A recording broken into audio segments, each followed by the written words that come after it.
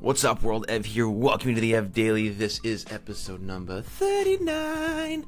Hitting the high notes on 39 today. Today, I got a question for you.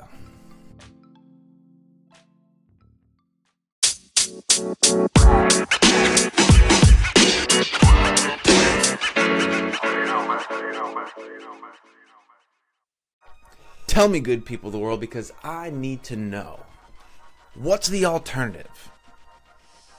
What's the alternative? Alright, fine. Let me elaborate.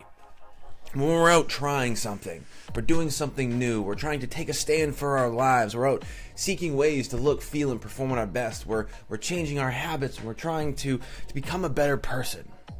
Right?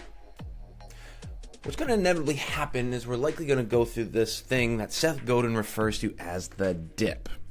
Now, what this is when we start out, we go out with all this energy and enthusiasm, and then once we actually get into the work, well, we realize there's a little bit more to it, right? It wasn't as easy and straightforward as a lot of people tried to lead us to believe, and here we are feeling a bit discouraged, a bit frustrated, and considering giving up.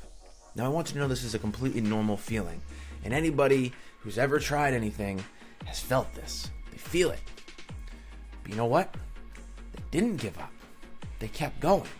This is all part of the process. If you know the dip is part of the process, you can account for it. Okay, I must be in the dip.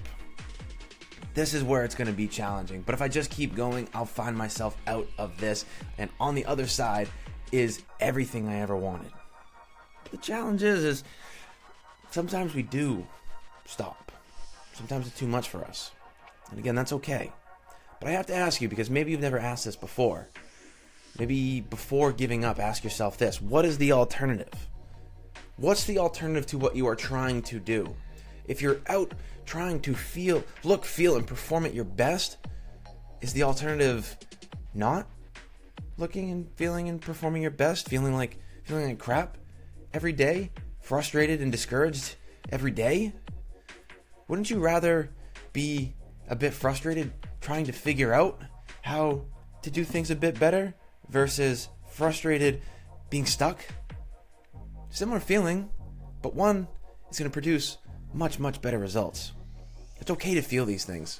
Being part of the frustrated, being frustrated as a part of the process, struggling, all that stuff. All of it. It's all part of it. It's okay. It doesn't have to be that bad, right? It doesn't have to be as challenging as many people make it seem to believe, right? I'm a big fan of, if it were easy, what would it look like? But it's going to be in there. Some things are going to be inherently difficult for you. Ask yourself, what's the alternative? What's my alternative in this situation? And do I really want that? Hopefully that helps keep you going. So keep going. Thanks so much for listening, everybody. I'm Ev. I'm always on your side. Go out and enjoy every ounce of the rest of your day. We'll see you tomorrow.